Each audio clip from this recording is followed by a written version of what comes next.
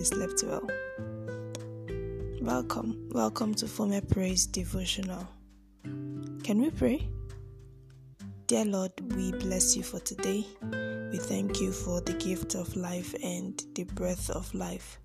Father, we are grateful for your tender mercies and your loving kindness. Oh Lord, we pray for our nation. We ask that you heal our land and sanctify the hearts of every Nigerian. Father, we are saddened by the police brutality and other forms of social injustices meted out on innocent and vulnerable citizens.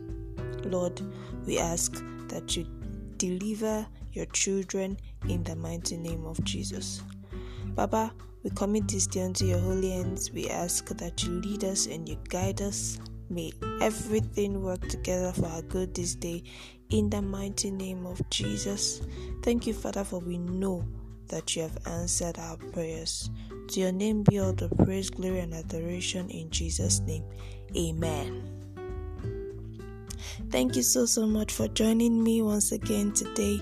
I remain Enifome Abraham, your host here on Former Praise.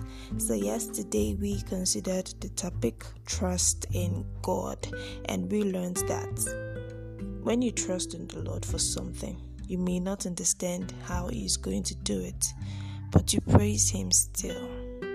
Today we'll be looking at the topic do not perish. Our topic for today is do not perish.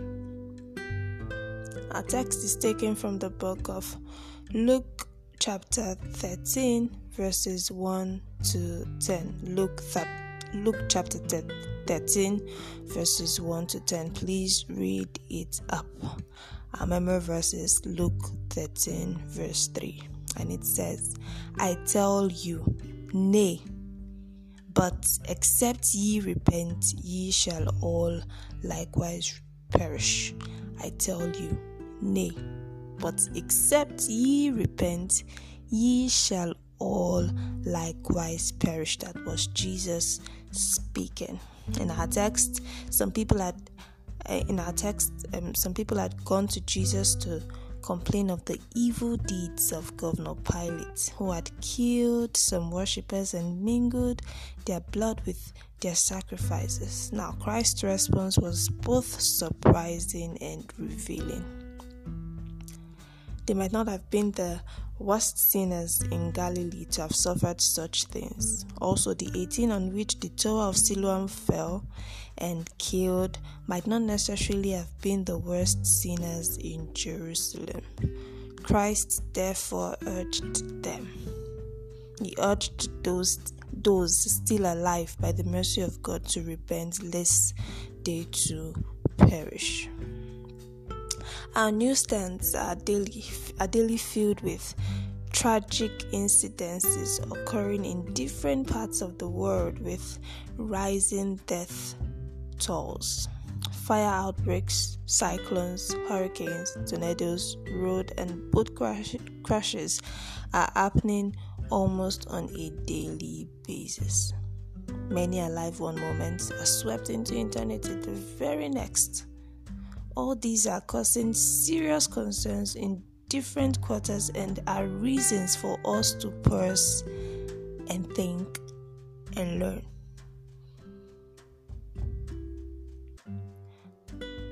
As Christians, we should know that we live in a world where evil orchestrated by Satan is prevalent.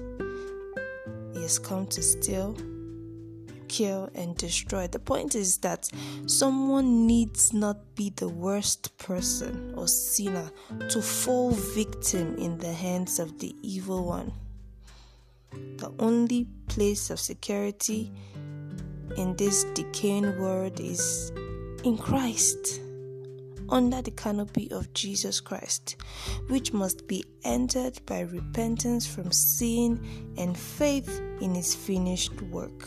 Sinners should repent from their sins.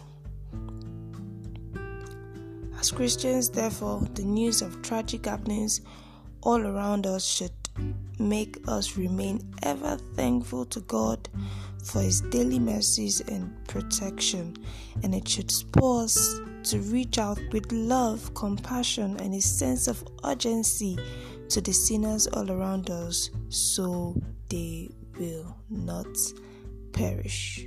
Amen. Topic for today is do not perish. As believers, we owe the word a responsibility. We owe unbelievers a responsibility to shine our lights, to preach the gospel, just so they may be saved. Okay? May God help us to do so in Jesus' name. Thank you so much for listening today. Until I come your way again tomorrow, do stay safe. Bye for now.